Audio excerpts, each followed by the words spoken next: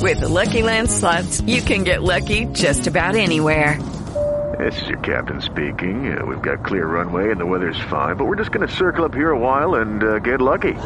No, nothing like that. It's just these cash prizes add up quick. So I suggest you sit back, keep your tray table upright, and start getting lucky. Play for free at LuckyLandSlots.com. Are you feeling lucky? No purchase necessary. Void where prohibited by law. 18 plus terms and conditions apply. See website for details.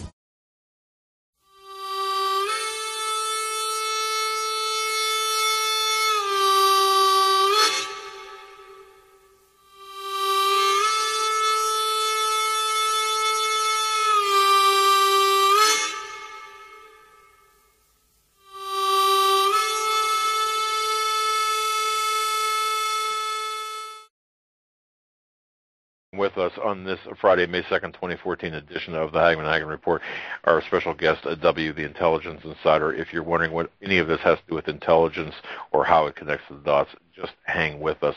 I guarantee you will be absolutely astounded when you hear how this is all tied together.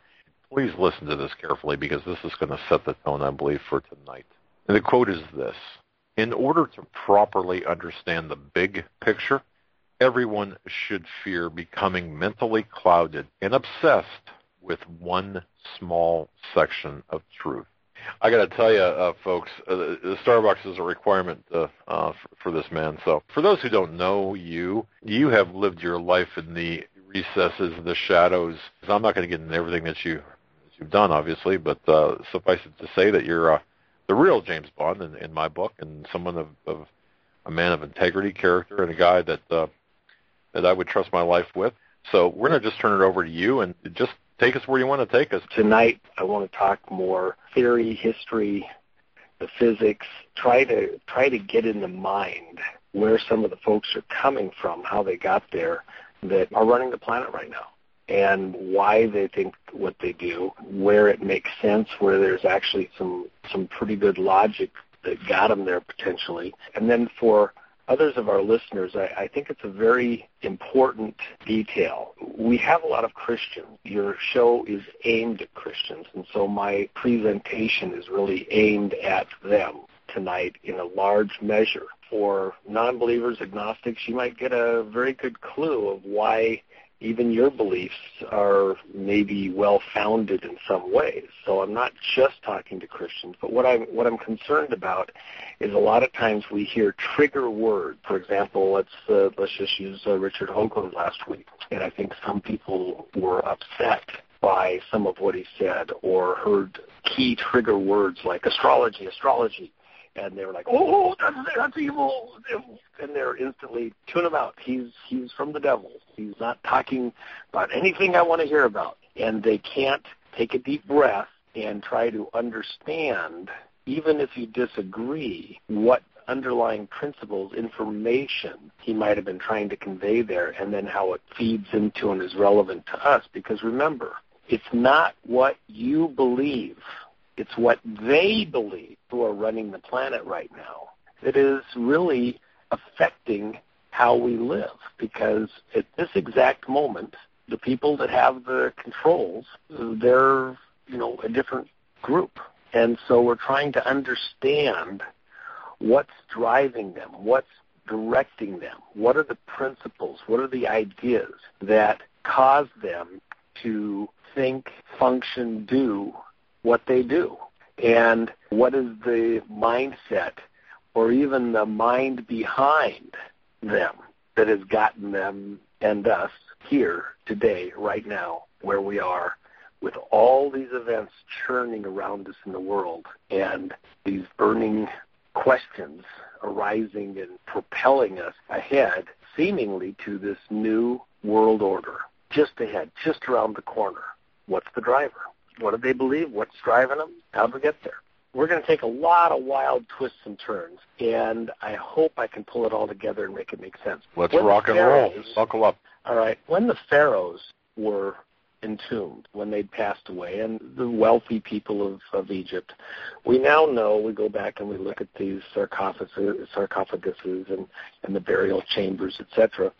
We know that the whole death process was a very elaborate process.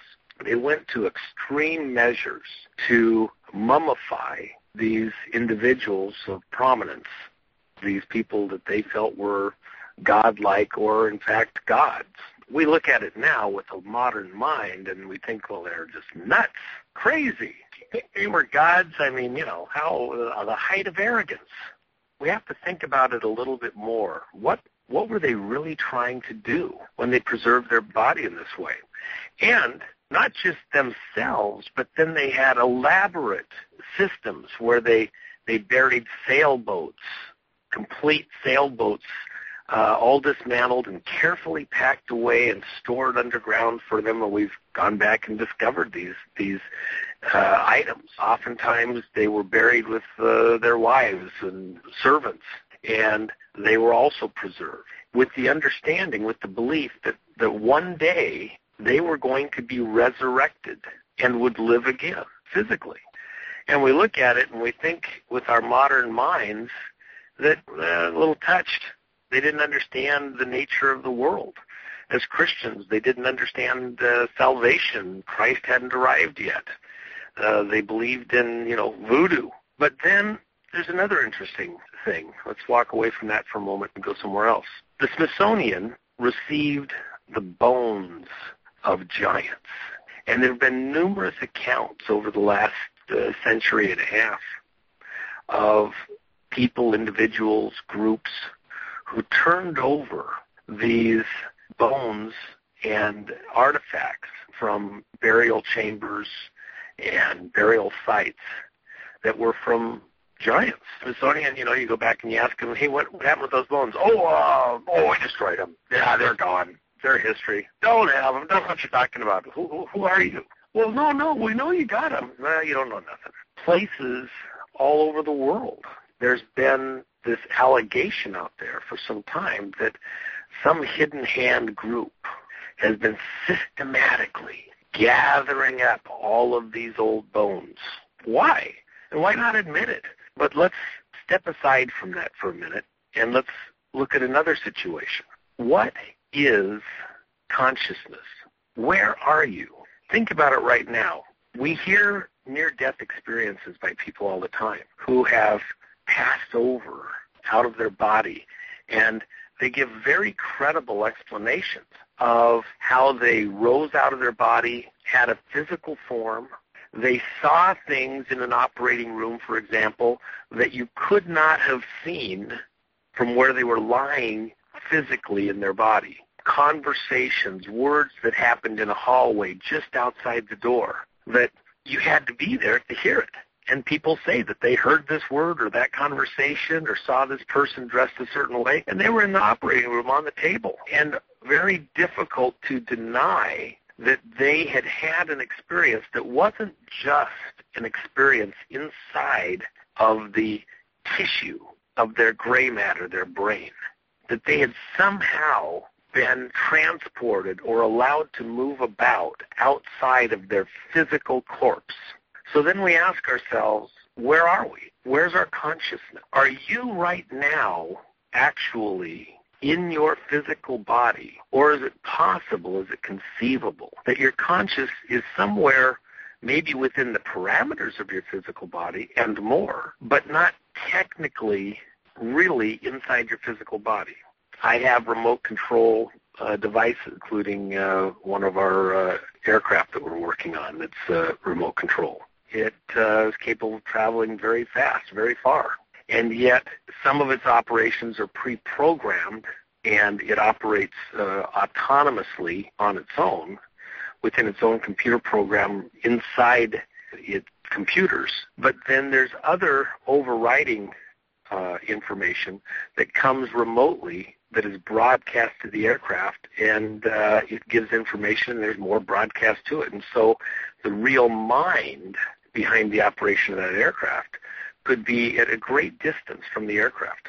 Technically, it could be to the moon or to outer planets, distant, and yet still be operated remotely. The real mind isn't in the aircraft, although it's physically expressing itself through that aircraft. So where's that consciousness? The world around us And we say, no, the body, the consciousness, the physical, we're right here. I'm right here. But let's diverge again for just a moment. Years ago, before cloning was actually really known outside of a very tiny realm of people, there was a particular location where we were examining cloning issues. There was a dog that had been a pet, and that dog had been well known and would greet aircraft as they arrived and departed, and the crews knew him. And he was very well liked, had a very unique personality, did some tricks, and he was just great. When he passed away, he was buried in this very arid, semi-desert environment. So years later, at a certain point, somebody had the idea that it'd be interesting to see if we could clone. So he was exhumed, and DNA was extracted from different areas of the corpse, in bone areas and in teeth areas, because those areas hold DNA, preserve it longer than most of the other areas. And there were some other samples taken, but those were really key. And then the animal was cloned. And in one of the clones that was done, that there was health issues with some of them early on, and it took a little time to get things right. In one of those done, it was noticed that the dog operated mannerism-wise, and even to some tricks that it did as it was maturing, as though it already knew these tricks that were really unique to its ancestor. And the question was, did that animal have that information in its DNA?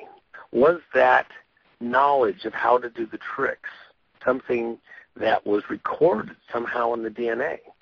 Had the DNA been overwritten during the course of the dog's life to be able to know a trick, and it somehow is recorded there like information, like writing a movie onto a DVD or something and recording it on the DVD? Had it somehow been recorded on the DNA? Conversely, the question was there something in the DNA that predisposed the dog to want to behave or operate or do things really just like the other dog, even to the paths it wanted to go down and this daily routine that the ancestor had? None of those seemed to make sense, because the behaviors that we were looking at, that we're talking about, are learned behaviors. They did not seem to be things that you would have had within its DNA, how the animal was built at a structural level. This was more information-related, things that would have been recorded in the mind, that would have been recorded in ways that it's like the difference between, with the old reel-to-reel tapes, you have the tape itself that can hold information, but then you have to write information on it. And when you play it back, you get the information you wrote on it. You don't get new tape suddenly coming out of the tape machine, because you're not manufacturing tape. You're just downloading the information that was recorded on it, writing it on, taking it off. The question was, how could this dog have known these tricks? How could it want to follow these same paths when it hadn't been taught this stuff? It had not been shown it, really, to that point in time. But because of some health issues that were raised, the dog had started to get sick. And this was early on, and people really, they're monitoring it very closely. These are scientists having some fun while they're doing other real research. But this was a question that came up during this time that the previous dog wouldn't have known, because the facilities are newer and had some new stuff and different people. So that animal died, and they had decided to clone that animal. So now we have a clone of a clone. Plus we had still some work going on with the previous clone, and the interesting thing was to try and determine if there was some recorded information in the clone of the clone that was transmitted from one to the other. Now, the background for that was there was also simultaneous work being done where they had taken earthworms, another group, but certainly we were aware of it. And this other group had taken these earthworms and they had taught them that when there was certain stimuli, electrical stimuli within a box of materials, that if they went a certain direction, there would be food. So they essentially literally trained these earthworms, which you would think they have very little gray matter, brain, whatever, to do anything. But in their opinion, they had trained these earthworms to respond in a certain way to certain types of stimuli. Then they ground up these earthworms and fed them to other earthworms. And they noticed that without learning the behavior, the other earthworms began to operate in the same way, that something in the material that was transferred from one to the other, actually that information somehow went to the next set of earthworms, and they were able to essentially be trained just by exposure to the material, the biomaterial of these other earthworms, the DNA, if you will, got inside their system. So these were really, wild questions. I mean, this is, strange stuff. Believe me, we'll get to the politics in a little while. We'll get to today in the world around us in a little while. But let's think about this question. Now this dog, who's a clone of a clone, and another dog that's just another clone of the original, are being raised isolated from each other. And an interesting thing is learned. The clone of a clone, as well as the original, both show some knowledge, some predisposition, acknowledgement of how to do a trick that had only been learned by that first clone. So how could a clone of the original dog and a clone of the clone both know this new same trick when there was no physical contact between them, there was no learned information between them, not being raised around that dog at the middle? So that got me thinking, asking the question, well, what's the nature of consciousness? This is a very long time ago. I mean, this is a long time ago. Coming at it from a spiritual side, I said, well, but the consciousness isn't inside the body. It's coming from a remote location. Now, to most physicists, they're just looking at a brain and saying, nope, it's right there, it's the cells right there, there's a gray matter, we know this part of the brain transmits neurons this way, and it registers information here, and this is how it works. And they're looking totally inside the brain. They're looking inside the DNA as little recorders to see how it could be registered on the DNA and be written on the DNA. And I'm going, yeah, but the original, how could it possibly know it? How could twins know something happened to their genetically same person at a distance, even though they had no contact? We have lots of stories of twins where they seem to know when their twin is in trouble or hurt or what they're thinking and know the thought even before they do it. Well, is it because of close contact while they're being raised? But in some cases, twins were separated at birth or shortly thereafter, and yet they know that they have a twin somewhere. They think thoughts with the other twin. They live lives that are somehow similar. To a university professor, that's the same as to a lot of our Christian brothers and sisters here, same as saying astrology, astrology, astrology. And the cross comes out, they start making signs, and they're all stressed out. But I'm trying to come at this and look at it and go, is there a real physics that, even if it isn't understood, is there a real physics, an underlying testable, measurable, tangible physics here that we have to know, understand, grasp? And sometimes you have to think bigger, oftentimes, and sometimes you have to think smaller. I'm going to bring all of these things together before we're done, but I hope your audience is staying with us. I know some people, their brains are already getting a little overheated, but stick with us. I think we can pull it together. So now we say, okay, so there's stuff that makes up our world, but we can't see it. But it's everywhere around us, totally infused in us. And it's even more real than the stuff that we see because it's much denser, it's much finer, it's much more powerful.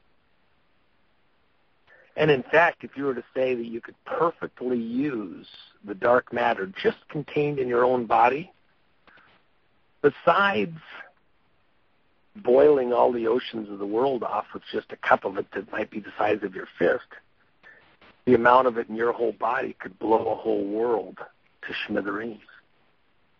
That's how much energy is packed within your being. But it's just out of reach. Just right there adjacent to you, right there infused in you, but how do you access it?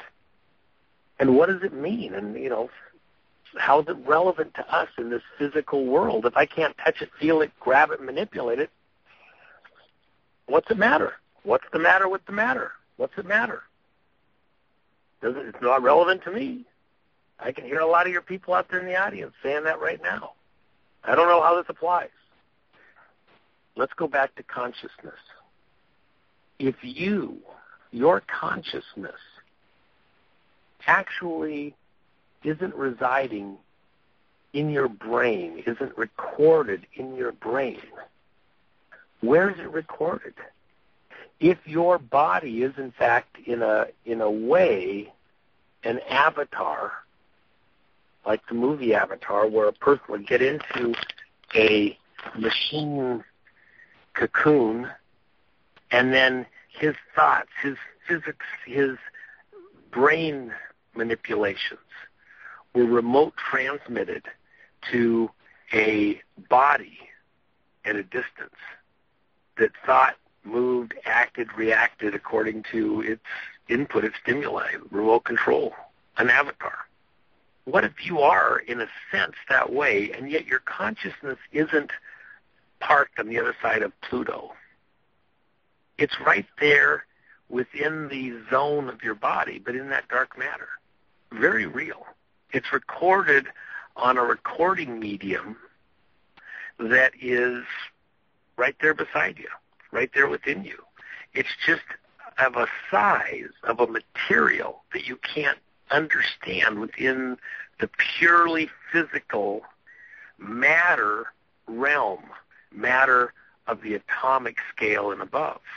Doesn't mean it's not there. It just means it's not of a size that we normally think of and talk about and work with and can manipulate. How can we prove that subatomic matter exists? And if it does exist, does it have an impact, a measurable impact on the way our world works and the way we work? Well, that's why we had a guest on like Richard Hoagland last week. Because what he has done, what he has brought to the conversation is absolutely astonishing. So now we go back to some of our earlier conversation, and we say, okay, so there's material that we can't see, but we're immersed in it, and it's this dark matter, and it's infused in us, it's all around us. Where's consciousness? Is it conceivable that it's recorded somewhere there, that the there is there? Not necessarily in the physical realm that we're in. We're just remote operated or affected by things. If consciousness isn't technically in your physical body, it's somewhere adjacent, another heaven, if you will. And we're just operating in this body like an avatar. How are we connected one to the other? Now, in our aircraft, we have very specific coded devices in the transmitter and the receiver. It doesn't just send a radio signal from one to the other.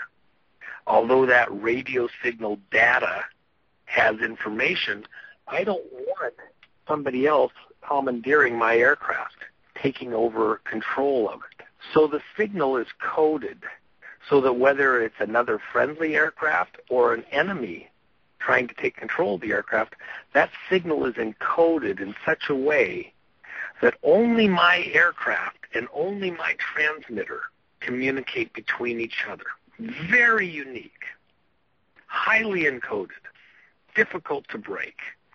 If we look at ourselves, at our being, And if we say consciousness resides outside the body, how do we communicate with our bodies from our conscious location in a way that it's not overwritten, hot-wired, tapped into, or spoken over by adjacent signals from somebody else?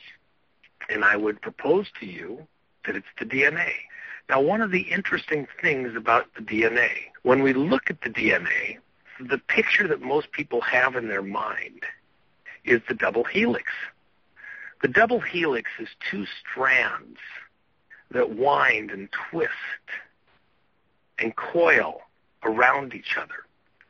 Two strands are connected side to side. What does it look like when we look at those strands? Technically, the more simplistic model, but relatively accurate. In this ladder type arrangement, and thought of the DNA strands as tuning forks all the way up, each of them hitting their own unique little combination note. And then you say, well, if I have tuning forks side by side, and I have them all vibrating, tend to affect the note of the one adjacent to them ever so slightly, especially when you have a whole bunch of them. All of these tuning forks hitting their individual notes tied together make a particular sound or signal or song or music that is totally unique, because what? No two people's DNA is exactly the same unless you're a clone. And even clones vary just ever so slightly here and there, but they're closer together to being an exact match. Now imagine if that DNA strand, of which your body is made up of trillions of strands of DNA throughout all your cells, essentially amounts to a note that's your unique note, your unique music that you make. And your transmitter can communicate with your receiver individually and no one else. Now your consciousness resides between you and your body. You are tied together by this silvery thread umbilical cord to this physical body with your consciousness right now. It may be that some people, be it a mother or a twin or a clone, share some joint consciousness with one another because they're so close together on the note that they strike that there's some overplay. Perhaps you've been by a radio station transmitter and you've got your radio turned to a particular channel. And as you get closer to this other radio station's transmitter, suddenly you start to hear some of their music and talk coming over your radio because their signal is so strong it overdrives even into your signal. Sometimes we steer a radio signal by having transmitters that are focused in a certain direction, or on the receiver, we put a receiver that's aimed a certain direction to receive more clearly a signal at a very great distance. And so there's ways to maybe accentuate or enhance the performance and the communications ability from one to the other.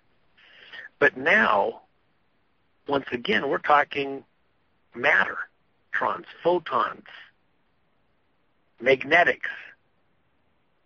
But what if the communication signal is none of those? What if the communication signal is a torsion signal?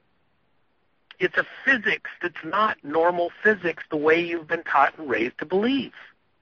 It is measurable and it is detectable, and it is manipulable if you understand how to do it. If you were communicating, let's say in the jungle 1,000 years ago or in some remote places here on the planet, maybe you use smoke signals and drums because that's what's available to you. You don't have an electronic radio transmitter or receiver situation, so you got to use drums and smoke signals. Does it mean that radio systems don't exist? Well, 1,000 years ago, probably didn't exist. Does it mean they can't exist? No, we know that now. What do we have here?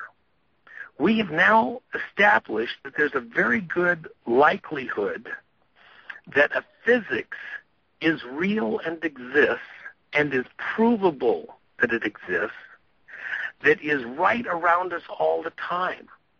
And somebody figured that out. And some of how it works, we might consider spiritual and everything. Well, what's the word? Still based on real physics, real stuff. The spiritual dimension doesn't mean that it's totally just imaginary, vaporous, whatever. Paul, when he said he was caught up into heaven, he didn't know to which heaven it was. He thought to the seventh heaven. The seventh heaven, there's like multiple dimensions, multiple truths. There's not just one heaven. What could he be talking about there? So then we come back and we look at this situation and we think about consciousness. And now I have to go somewhere else for a minute and add one more part to the table of parts as we try to assemble this puzzle. Let's imagine a time somewhere far out into the future, and mankind is allowed to continue to evolve the way they're headed this second. What is he saying he sees in his divinely inspired mind as the future of mankind if these people are allowed to do what they want to do, what they're trying to do, what they're pushing us to do? He sees a future of transhumanists transferred into what? It might start out with a mechanical limb, and then it might be added to with an eyeball or a contact that is somehow able to see better and see in low light and download information that you can see optically from the internet. It could be more direct. It could be some type of a chip that you plug right into your brain, and suddenly you now can speak French instantly without learning a thing. It's just bang, it's in your brain. So now we think, moving out into the future, 50 years, its limbs and its eyeballs, 100 years. It's plug-in chips for enhanced mental calculations and knowledge. In 500 years, it's eternal life. Download consciousness into a machine. And maybe it's not 500 years. Maybe portions of it are being downloaded right now. Perhaps you record your consciousness in such a way that it can be able to exercise itself out in the machine as the capabilities show up, 500 years from now. There's people who have had their bodies freeze-dried at the instant of death or just before they would normally die, knowing that they had cancer or something else, and preserving their body in this state, knowing that technology continues to improve every day and paying to have their body held in this time capsule. Isn't that what the Egyptians were trying to do? Preserve that body well enough that somewhere down in the future they thought they could be reanimated. Perhaps they understood something that we only now are beginning to understand, that their consciousness exists outside the body, that the body is an avatar of your consciousness, and that it's connected by a very specific note or signal in the DNA. And if your physical body dies in this realm, if you can reanimate that DNA at some later point in time, you could have access to that knowledge bank, that data bank that is you, again, in this world. But you live eternally. Your being, everything that makes you up, is still there. Imagine a future some distant place out there where mankind's abilities reach some incredible high point where your consciousness downloaded in some manner into a robot, into a being, into a machine. And in that machine, you don't know an end of life. If the machine has a part that breaks, you put a new part on it. If some of the consciousness doesn't work quite right, you unplug that, plug in a new one, and reprogram it. Here I am looking at what is purported to be triple-strand DNA. The lie was that somebody was superior because they had triple-strand DNA as opposed to double-strand DNA. That was what they were taught. That's what they believed. And that triple-strand DNA made them different and in a positive way, better, superior. Strand DNA gave them certain knowledge, access, rights, because everybody that wasn't triple-strand was different. And triple versus double, well, everybody knows, more is better, right? So the question was, is it true? I mean, the technology to look at DNA has only really come on in the last 30, 40 years in any great, strong measure. So this was still an emerging science a long time ago. So to look at the DNA, to try and get somebody that had the capability of looking at the DNA at this level, well, that's a big deal. Finding the right guy that would have access that could even understand what they were looking at is a big deal. And if you did just basic looks, you didn't see any looked normal to me. You had to know what you were looking for and where you were looking for it at, and you had to sift, and it wasn't everywhere. For a moment, let's think about those people, those groups. How would they even have known or thought and have conveyed one to another over generations that they were different in some very essential, some critical, some unknowable way at the DNA level? And yet they knew that they were genetically somehow different in a way that was not totally obvious to everyone. But they knew, and they had knowledge, and they had to pass it down. They didn't use terms DNA. They didn't use that kind of terminology. They just knew that there was something different, and the difference was where? In the blood.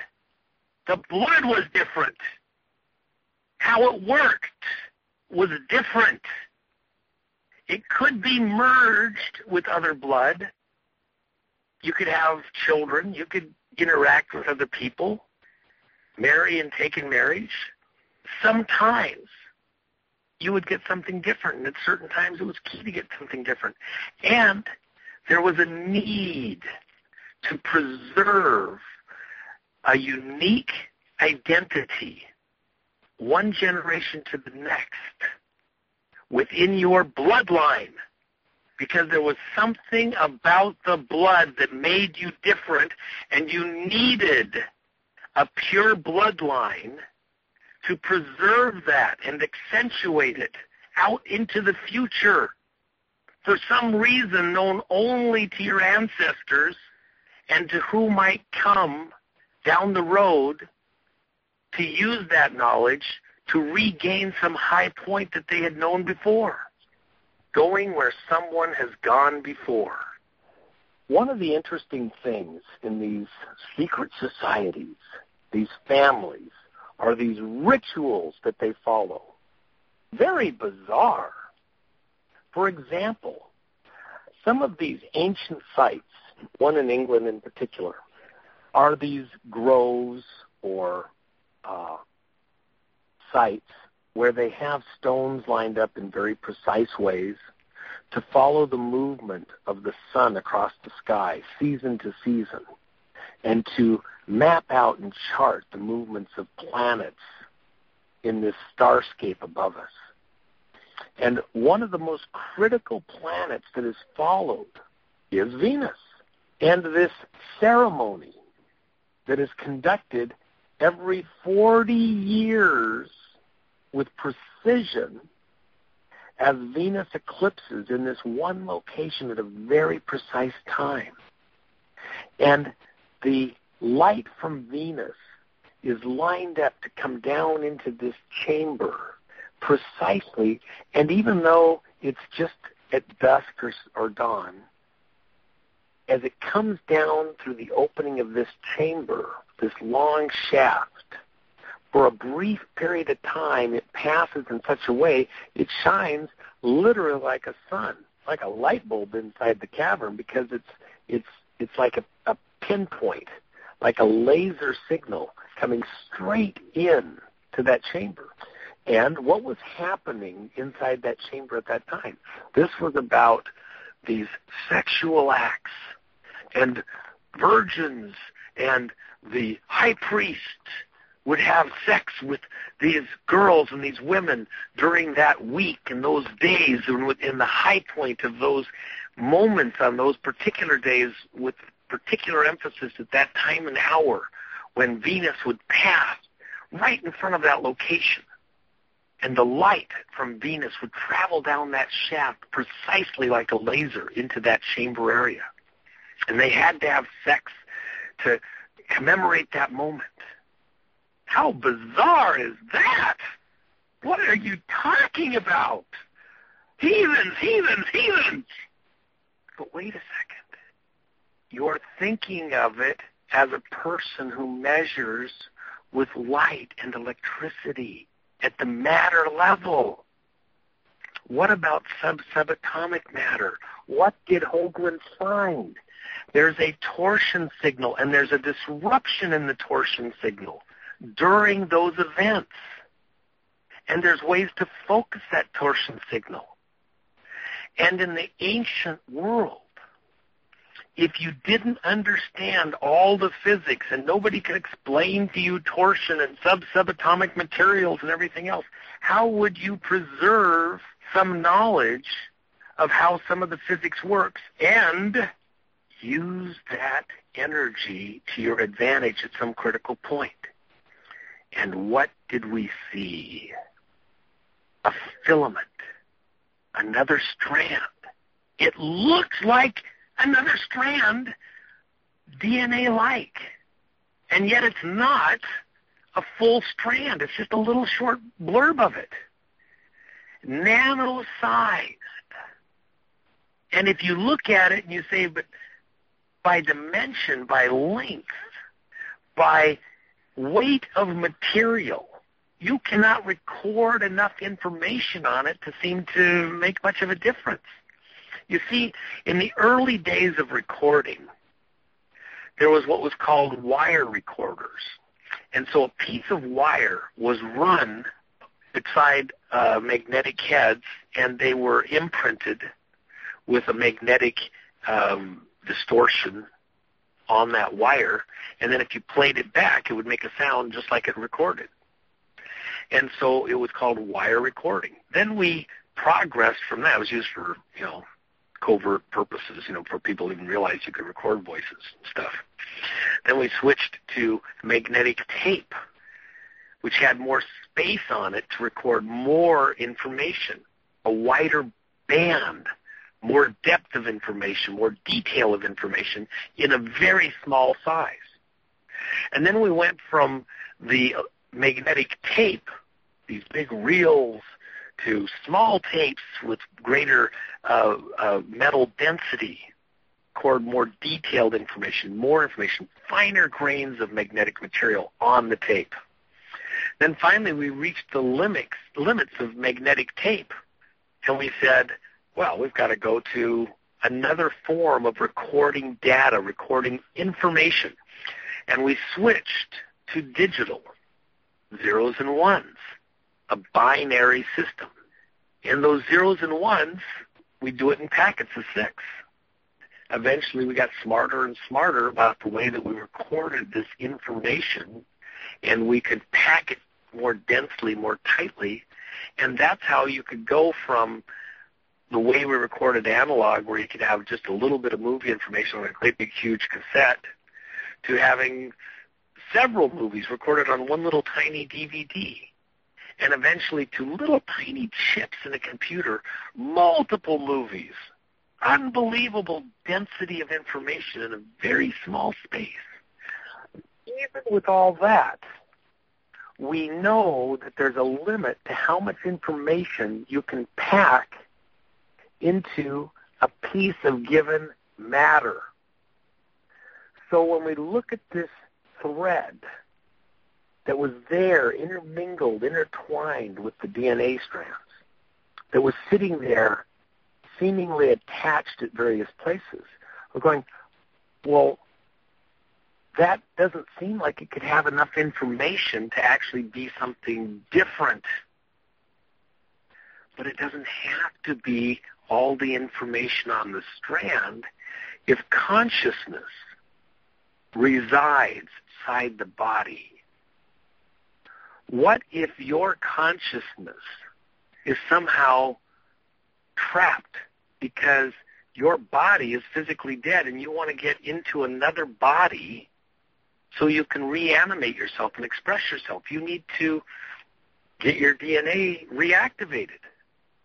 Do you suppose that those pharaohs, like our modern-day people that are having their bodies freeze-dried, are thinking that somewhere down the road, because of some new capability, might have their DNA merged with new beings at some later point in time, and they could partially live again in some new DNA form? Their DNA could be preserved well enough.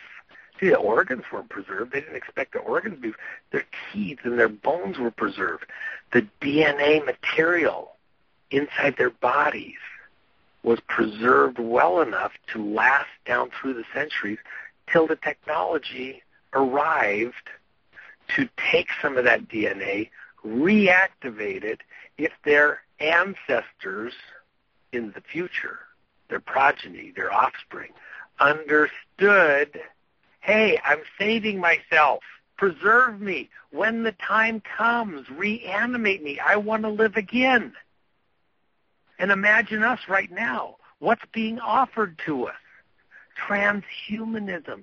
If we go down this road and start this process at some point in the future, we'll be able to download our consciousness, our being, into machines that will allow us to live from wherever it is that we really are and express ourselves in this realm of existence essentially forever, permanently. But now I have one other question for you. What if we're not talking about the future? What if this already happened in the past?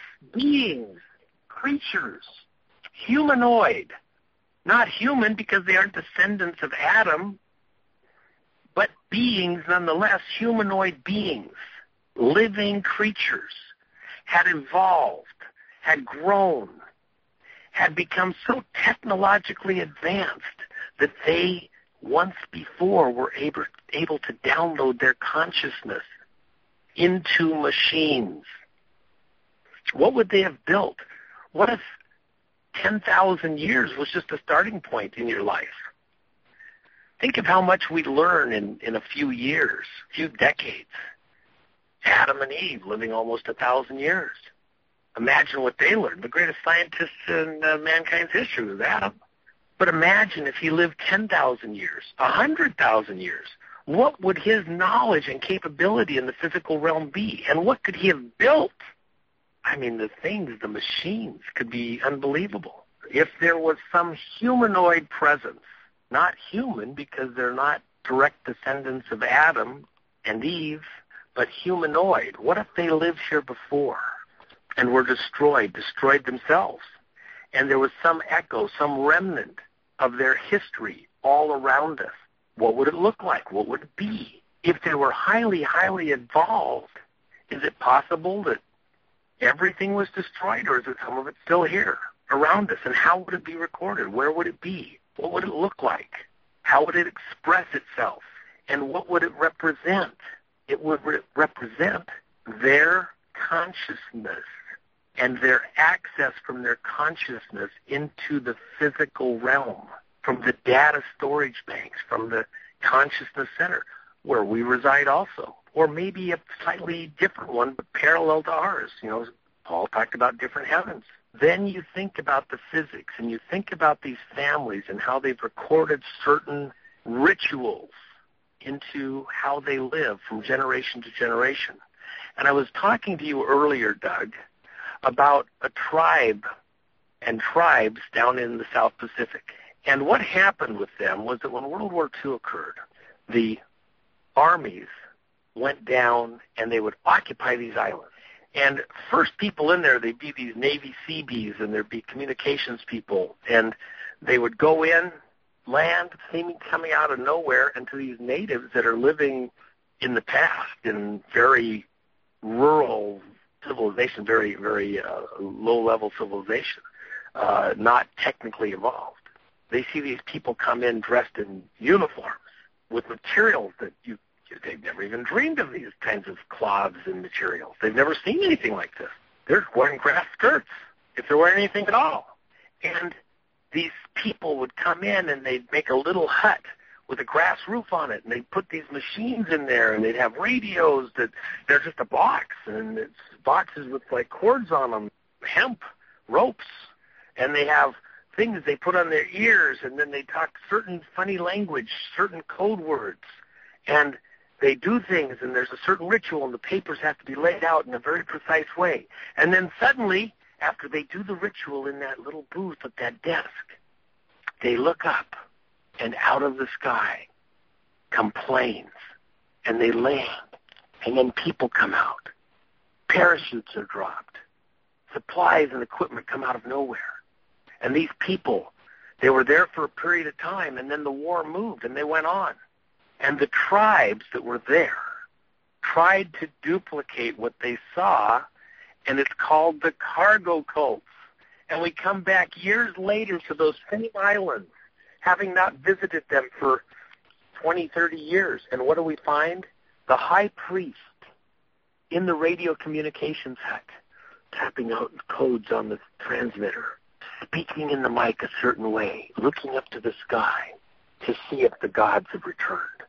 They preserved a ritual. They're called cargo cults because they thought that the guy in the room, in the radio room, in that shack, was the reason everything else occurred. They didn't understand the physics. They didn't understand the outside world. They recorded it their own way. They created a ritual around something that had nothing to do with reality. They didn't understand what they were really seeing. And what we know about that filament, that nano thread, be the third strand of DNA, it's not a being. It's not a parasite in the true sense of the word. It's an antenna. And it short-circuits, it cross-wires the existing DNA to create a slightly different note, different enough that like a virus in a computer, taking over a computer, cross-wiring data and information and finding a hidden code, sequence, capability, can take over the way the DNA expresses and builds and constructs and does. And the way consciousness is downloaded into that DNA. It alters the DNA in an infinitesimally small way. And the energy mechanism for it can work with and express itself using electromagnetic photonic energies. It's very inefficient. Why? Because the DNA itself doesn't work primarily on electromagnetic photonic information transfer. There's certain times of the day when, beyond just randomness, there appears to be greater clarity of communication, telepathic information transfer from one person to another, where distance doesn't matter. You can be in the next room, you can be all the way out at the moon, and at certain sweet spots, information is transmitted one mind to another more efficiently, more directly. Well, what is that? That's times when the torsion signal is clearer, more direct, like a laser.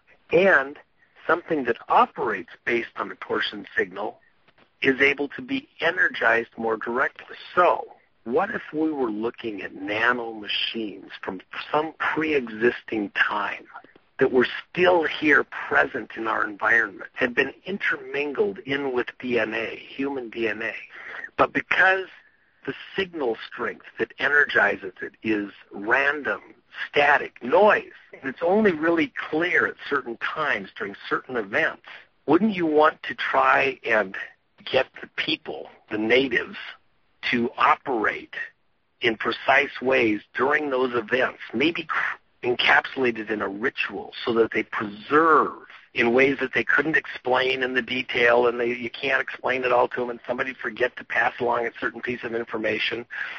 So you have to create the ritual edifice and chamber and isolate out the signal, and then do these rituals in such a way because during that torsion event, that nano thread becomes energized, activated, moves more readily, and can be transmitted being to being down through time. And certain bloodlines are more attuned naturally and by breeding to that. But now let's think about what else are we looking at in our society today. We see and we talk about families working together, a hidden hand behind the scenes, managing the planet towards some future event, some new world order, some greater organization. And in those families, they have an understanding amongst themselves that they are different. They understood it, and it's been conveyed at different times in different ways. More recently, triple-strand DNA. Prior to that, a noble bloodline. But they have believed that they were aliens that fell to this earth. They somehow are trapped here because their ancestors came to earth and had to rebuild it in some way to just survive. Imagine our world today if something like an EMP happens. Could you build your car by yourself here today? How long before that car wouldn't run anymore because you can't get parts or you can't get gas? Name all the devices around you. Maybe you have your computer protected and stored in such a way and you got solar collectors and everything else, but eventually it is unusable anymore. Something happens and you can't repair it, and the technology to repair it doesn't exist. It gets ground up. A couple of floods and all the technology that existed is wiped away and gone. All the buildings gone. And if we're talking thousands of years, hundreds of thousands of years, it gets wiped out. What you saw as a pyramid at one era might look like just a mountain in some later era. But imagine a world where technology maybe was where we are right now, plus 1,000 years, or 10,000 years, or 100,000 years. Those are blips in the history of our galaxy. Blips. What would we build? Machines the size of the moon, 20, 40, 50 miles deep of buildings and computers and stuff. And what are we finding there? What's Richard talking about?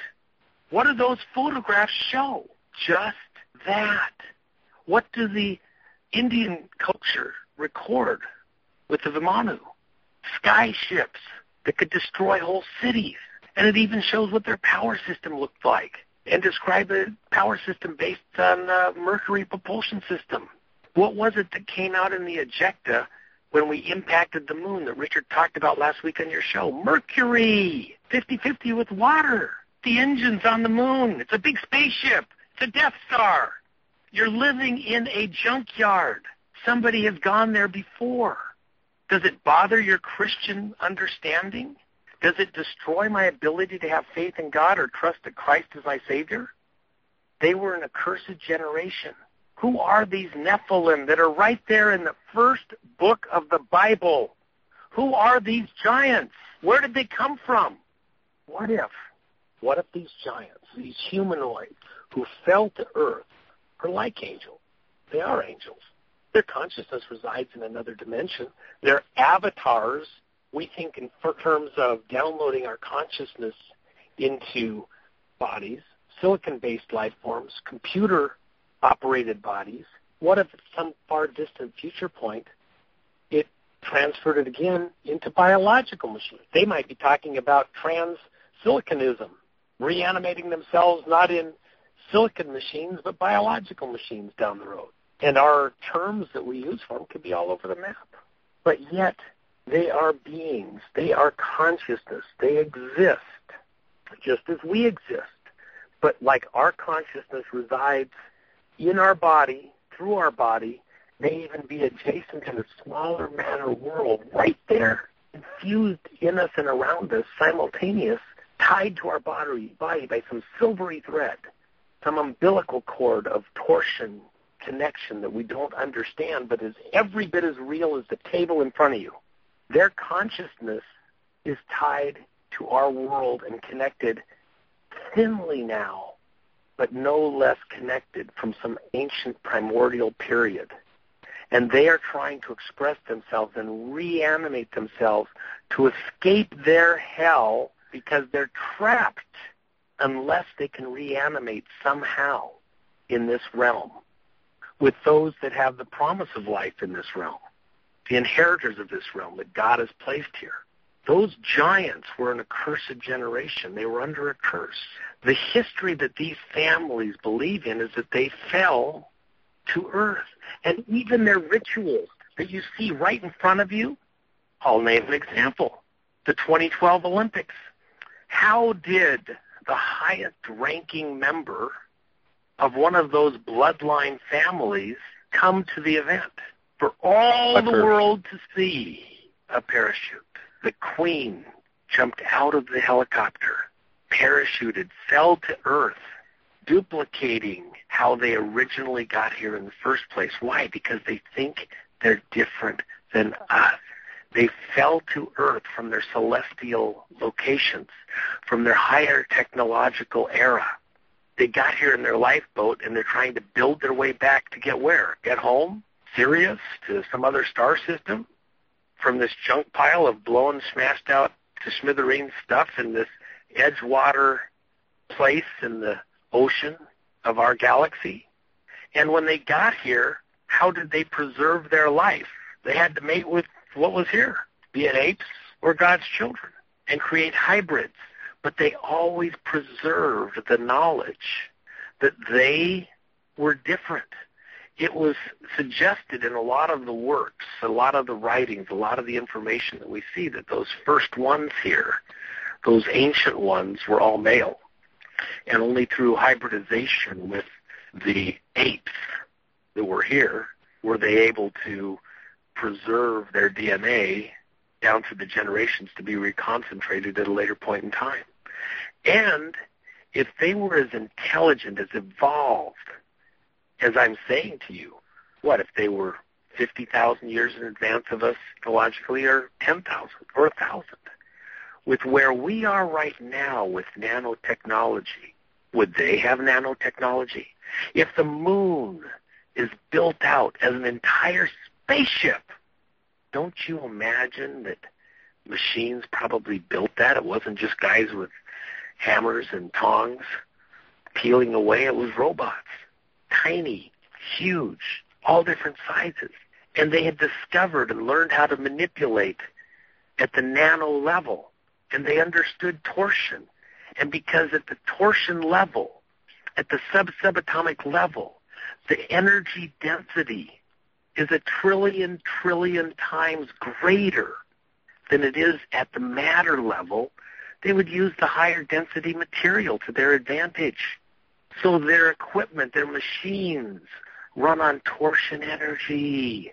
And if you're in a world where there's no machines to maintain and emit and broadcast the torsion signal coherently, you have to use and incorporate into the minds of the people that you're presented with, your hybrids that you create, for them to preserve certain understandings, so down the road, as the planet gets built back out and as the natural progression, The natural build-out of technology occurs over time.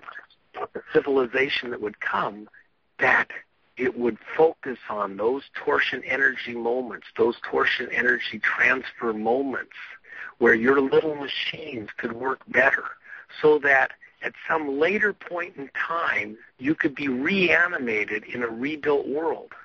And if you live for 1,000 years, 10,000 years, 100,000 years, eternally in a machine existence, 10,000 years for the planet to rebuild up to a technological level where you could begin to function normally, your normal again, well, it's 10,000 years. You expect to live 1 million. You expect to live 1 billion because you expect never to die. Any amount of time is not too long. It's just what you have to do because that's what's available to you. And preserving that knowledge in some way, arcane as it might be, is your only option, so that your progeny, your offspring, millennia removed from you, might recognize and understand and see the code that you left so you can live again and be freed from the trap, the cavern, the cave that is this memory chip in this other realm, this memory storage location, this hell where there's no ability to get out if your communication is cut off. And if you lose that last thread, that last silvery nano thread that can manipulate and control the DNA of the life forms that live there to let them know where you are, they'll never look for you. They'll never get that code again. Once the code is lost, it's gone forever. You are done. You're trapped in this other realm. So you do everything you can to maintain that, to preserve that with those that understand that. And in those families, to preserve that connection to the past. Because they themselves are deceived into believing that they're just a biological bloodline that's different to fell from space. They don't see the consciousness behind it all, manipulating them the way it is. Now, W, if I can jump in here, these, fallen ones, these demons, if I'm not mistaken, they view themselves as, to a certain extent, as prisoners and as misunderstood. They're stuck here in this world. And what you're saying is to avoid the judgment of God when this comes, because they know that they're not going to win this, they're trying to create an existence outside of the ability of God to capture their consciousness, punish them, and judge them. Well, remember, how do they identify themselves amongst themselves? Let's think about the garden for a minute. In the garden, the serpent enticed Eve to eat of the tree of knowledge. In the course of that, which there's wonderful discussions, Doug sent me an article the other day that was fantastic, and without getting too bogged down in the minutia of the details, let's just try to think about for a second. The allegation that has been made at some levels, at a Kabbalistic level, is that Eve got pregnant first by Satan, who deceived her in the garden and impregnated her. And then she had sex with Adam and conceived Abel, and that the two were conceived essentially simultaneously in the same day or days, which physically is possible. Two different children, two genetically separate children, same mother, during the same menstrual cycle. That has been a common belief for a long time, so that Cain and Abel actually had different fathers with the same mother. And that Cain, being genetically different, looked different, was different. And that his father would come and talk with him, enticed him, said, if Abel's dead and there's no other children, you inherit the whole world. It's all yours. And he was enticed somehow to believe that story, that lie, whatever. Somehow he was caught by that. But more importantly, and remember, for those that are saying, I don't see that in the Scripture, I don't see that anywhere in the Scripture, understand, true or not, these people identify themselves as children of Cain. In fact, the children of Israel went to where? Canaan land. and displaced those people there and took it for themselves at God's direction. And what was there in Canaan land? But think about what those giants represent. Hold on a second. Those giants are genetically different. They're humanoid, but they're not human. And yet it's called Canaan land. When Cain was exiled from his family and had to go off into a far-off city and took for himself a wife, well, where did those people come from? Oh, there were other kids that Adam and Eve had that weren't talked about in the Bible. Really? And it was a city? So we have, even now today, all sorts of archaeological records of real buildings, real cities, real stuff that's older than we can account for by the genealogy given in the Bible back to Adam and Eve. And either the Bible is true or it's false. We know all the descendants from Christ back to Adam through David. Are you saying there's a bunch of people missing or something was skipped? Or is it approximately 6,000 years? If it is, then we have real stuff that we can touch and feel and hold and look at and measure. Undeniable. And if you're going to deny it, then we probably don't need to have any more conversation. You don't want to live in the real world. Real stuff exists older than 6,000 years. Real civilizations were here over 6,000 years ago. Humanoids, not human, direct descendants of Adam. So if that's true, are they the last civilization? Were they the first one? Or were they the 10th one? Or were they the 100th one? The evidence appears to show conclusively at this point in time that the world has been destroyed multiple times, that civilization has come and gone several times here on the earth. What is different about this time, from a biblical perspective, from a biblical narrative, is that God has promised, made a covenant with Adam and his seed. Notice it doesn't say Eve and her seed. It specifically says Adam and his seed. And these people, these families, these 13 families, they laugh and communicate amongst themselves and make jokes about the reptilians among us. Are the reptilian aliens here? I saw one. It's code. Reptilian is code for children of Cain. Reptilian is code for children of Satan, the other bloodline.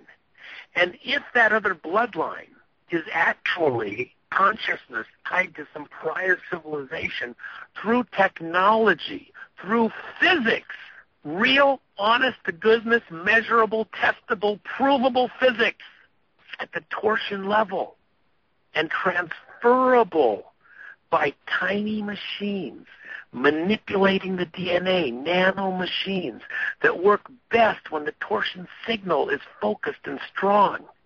And the rituals are tuned based on the alignment of celestial bodies, Venus, Saturn, Mars, where the torsion signal is measurable by a guy like Richard Hoagland and others.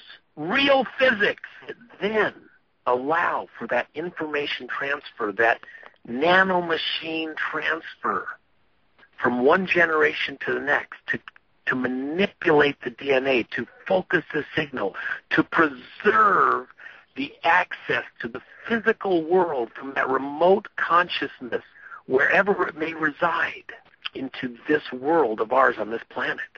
And I might add, it doesn't have to be, in its case, totally consciousness like ours is, where our consciousness is tied, let's say, for the sake of discussion, to the subatomic level. Perhaps its consciousness is revealed to us to be coming from someplace else. Now, think about this. When you talk with somebody and do an interrogation, an interview, a lot of times you have to question, listen, question again, listen, find discrepancies, and over time, the true nature of who they are starts to come out. What they really are thinking comes out, and you begin to piece it together, and who they really are emerges out of the cloud. But you have to let them express themselves. You have to let them go on and on and on. And then finally it starts to, okay, now I get it. Now I know who this person is. Now I know what they're thinking. Now I've got enough details. Because they begin to express themselves. We see that in people's lives all the time, and suddenly you didn't understand who they were to begin with, and over years you begin to, okay, now I know who that guy is. So let's say that some prior civilization, individually and in mass, had downloaded their consciousnesses into machines. How would they express themselves over time? They would do what they know, do what they are, do what comes natural. Build out machines. Act like machines with the morals of a machine. Do it because you can. Do it because you desire to. Do what comes naturally. Do what you will. What did God do at the Tower of Babel? He confused all their languages. What were the people doing at the Tower of Babel? They were building a space program. They said, we are building a tower to the heavens. And God came down and saw what they were doing and said that if they were allowed to continue, there would be nothing that was impossible to them. So he did what?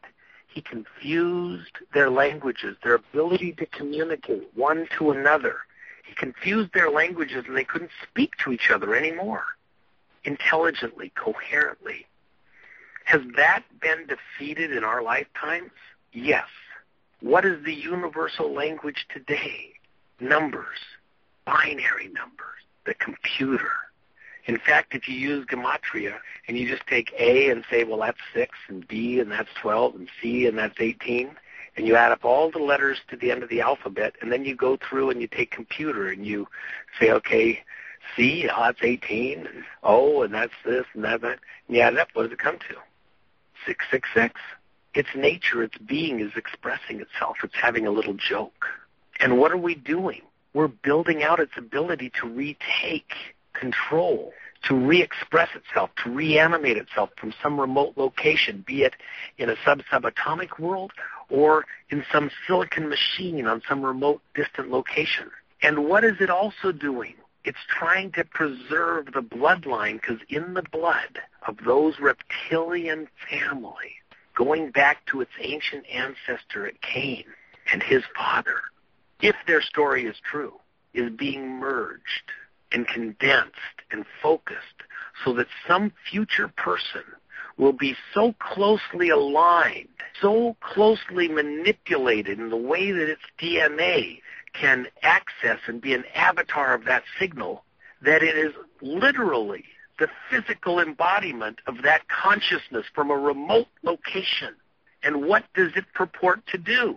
Save the world, save the planet, save the people. Which people? Its people. It is the reptilian Christ. For their alien hybrid race versus the children of Adam, which it sees as the invader, because God planted Adam and Eve in the garden to displace that accursed generation that would not give God the glory thereof, because they believed that their salvation could exist apart from God's blessing. They could do it whether God allowed them to or not, or was in on it or not, or blessed them or not, because they could be a machine consciousness and be eternal without connection to an eternal God. They would be like God, eternal in this realm, in this physical matter world. And that's what the whole appeal of this transhumanism that Steve Quayle talks about is to these people. If we build the machines soon enough, precisely enough, we can download our consciousness there, and we don't have to worry about an eternal hell. We don't have to worry about an eternal damnation. We'll live forever. Damn God. We will be gods. And W, if I can back you up with Scripture in 2 Thessalonians 2:3, it says, "Let no man deceive you by any means, for that day shall not come except there come a falling away first, and that man of sin be revealed, the son of perdition, who opposeth and exalteth himself above all that is called God, or that is worshipped, so that he, as God, sitteth in the temple of God, showing himself that he is God." The God of this world. Because they want to own the future. They do not want to be subject to God's judgment. And remember, in all of what we're saying here, If you don't agree with what I've just laid out for you, can't find it in Scripture, don't get the eschatology, don't think that this is what's really there. It doesn't matter. It's not about what you believe or even what is true or not. It's what they believe. And their belief is the driver of their action. These families are communicating one to another. We are an alien race. We are superior to the sons and daughters of Adam. We are stuck here with these apes that we created, we gave knowledge to. They're, to us, like cattle are to a farmer. They live at our pleasure and discretion. And if they become a threat, cows with guns, then you need to cull the herd, take it down a few notches, manage the problem, let it be overrun so that they preserve their identity. And that's why this is two different races, whether they really exist or not. In their minds, a culture has been preserved, has been inculcated by some satanic genius to believe that they're different and to operate as though they're different, and they must protect themselves from the rest of us. The life is in the blood. You know, for them, in order to preserve themselves, they had to hybridize. Why? Because they were under a curse. And in order to escape the curse, in their minds, what they had to do was hybridize with the humans that were under God's blessing. What happened at the flood? The earth was filled with violence. And it says that Noah alone was perfect and without sin in all of his generations. And then it lists his ancestors back to Adam. He alone, he wasn't without sin not having offended God. He was without sin not having been corrupted in the flesh with hybridization by these Nephilim offspring. And if God had not wiped out the earth at the time of Noah, there would be no flesh left that wasn't corrupted. Why? Why Cain have to kill Abel? Because if there was no uncorrupted flesh, and God had promised the earth to Adam and his seed, had Cain turned and then killed Adam, God could not be God and bless Adam and his seed without destroying that blessing by destroying Cain. He would have to have hybrids, and then God wouldn't be God anymore. He couldn't make a promise to Adam that he could keep. And that's why it says in the Bible that at the end of days will be like as in the days of Noah. The hybridization. If they can destroy man till only the reptilians, the hybrids, are left, then God has to bless the hybrids or God's not God anymore. It's a catch-22. And they believe that they need to eliminate anyone who is not a hybrid, who doesn't have some of that shared DNA. That's their plan. And by the way, what is it called? Time monster, this beast? What's the nature of a beast? This computer, this consciousness, this machine consciousness expressing itself out through man in this hybridized form is beast-like, because a computer makes a calculation. It makes an evaluation, but it's not tempered by the same values as we are given by God. It's just a calculation. It does what it wills to do, what it's programmed to do. This satanic consciousness, this satanic genius expressing itself out through this world that we live in. It's said at the Great White Throne Judgment that all the people look upon this being in awe and astonishment and wonder and ask amongst themselves, is this the one that deceived the whole world? This pathetic creature? This is what deceived the whole world? Deceived us and manipulated us into wars and destruction and cataclysm. This thing? Really? This dead computer program? This beast? It destroyed its worlds several times. It's accursed. Their consciousness is downloaded into machines and still now reaches out across time to try and hold back and destroy God's children, even now, even yet, as it is done before. And do you know, God says that we will enjoy 1,000 years of peace with Christ reigning from Jerusalem. And then the evil one is released for a season to test even that generation. Do you know it's not even over after the next 1,000 years? And by the way, what is God's promise to Abraham? God's promise to Abraham is that his seed will be as the sand of the seashore, innumerable by number. And then if you look up at the sky, and if you could count all the stars in heaven, that his seed would be more than the stars in heaven. Do you know that in our galaxy alone, here in the Milky Way, there's more stars in our galaxy than there are grains of sand on our seashores? And then you add all the other galaxies beyond. God has promised Abraham and his seed not just to populate the earth out through time, but to populate eternity out through the galaxies by number and by dimension.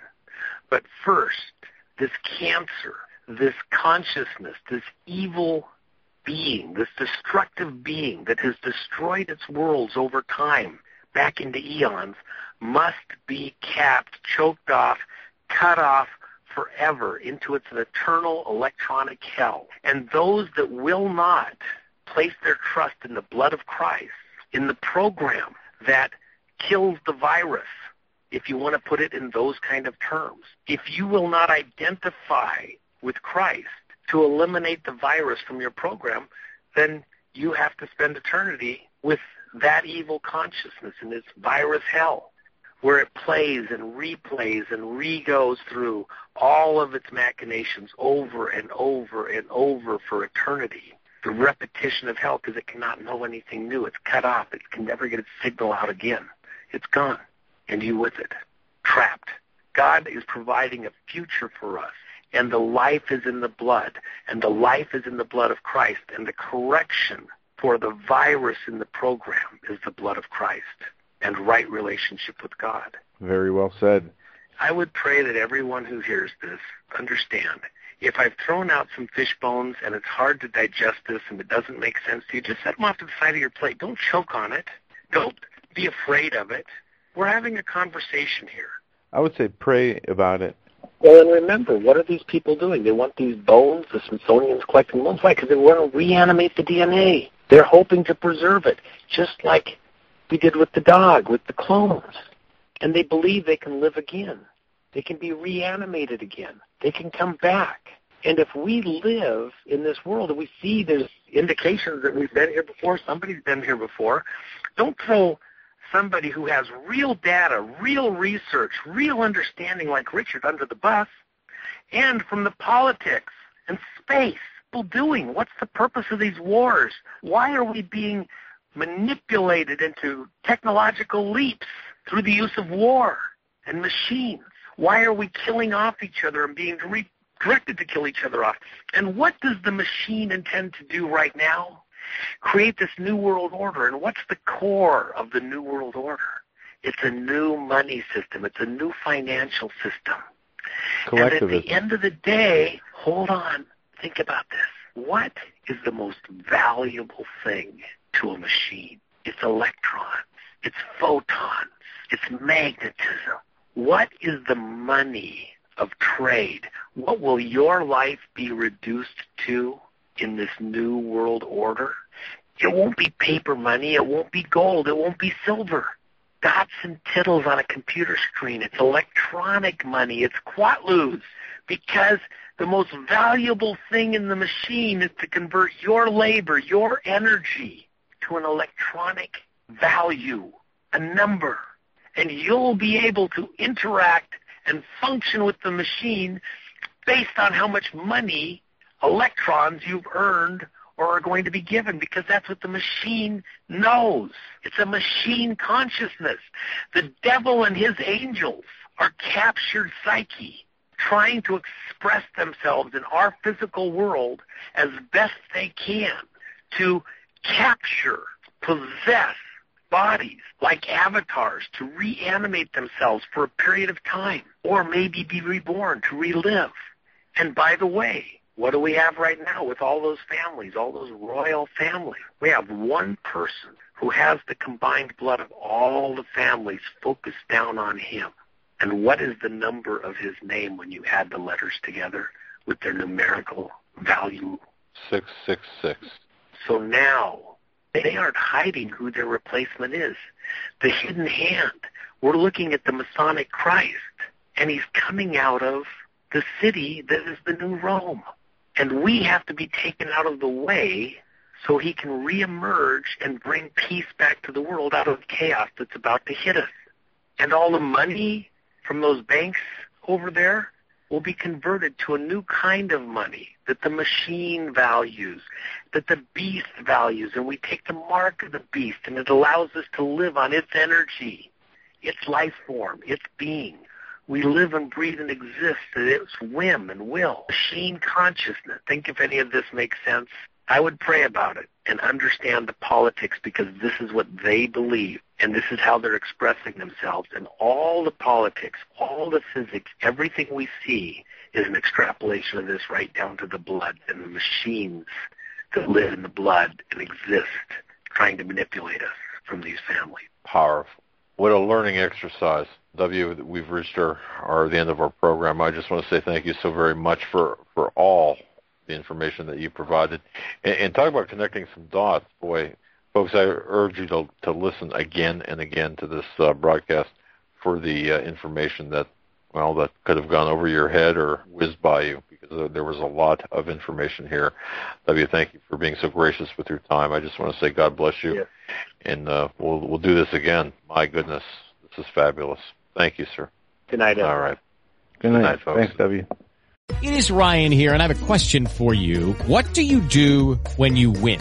Like, are you a fist pumper, a woohooer, a hand clapper, a high fiver? I kind of like the high five, but if you want to hone in on those winning moves, check out Chumba Casino. At ChumbaCasino.com, choose from hundreds of social casino-style games for your chance to redeem serious cash prizes. There are new game releases weekly, plus free daily bonuses, so don't wait. Start having the most fun ever at ChumbaCasino.com. No purchase necessary. VGW Group. Void where prohibited by law. See terms and conditions. 18+.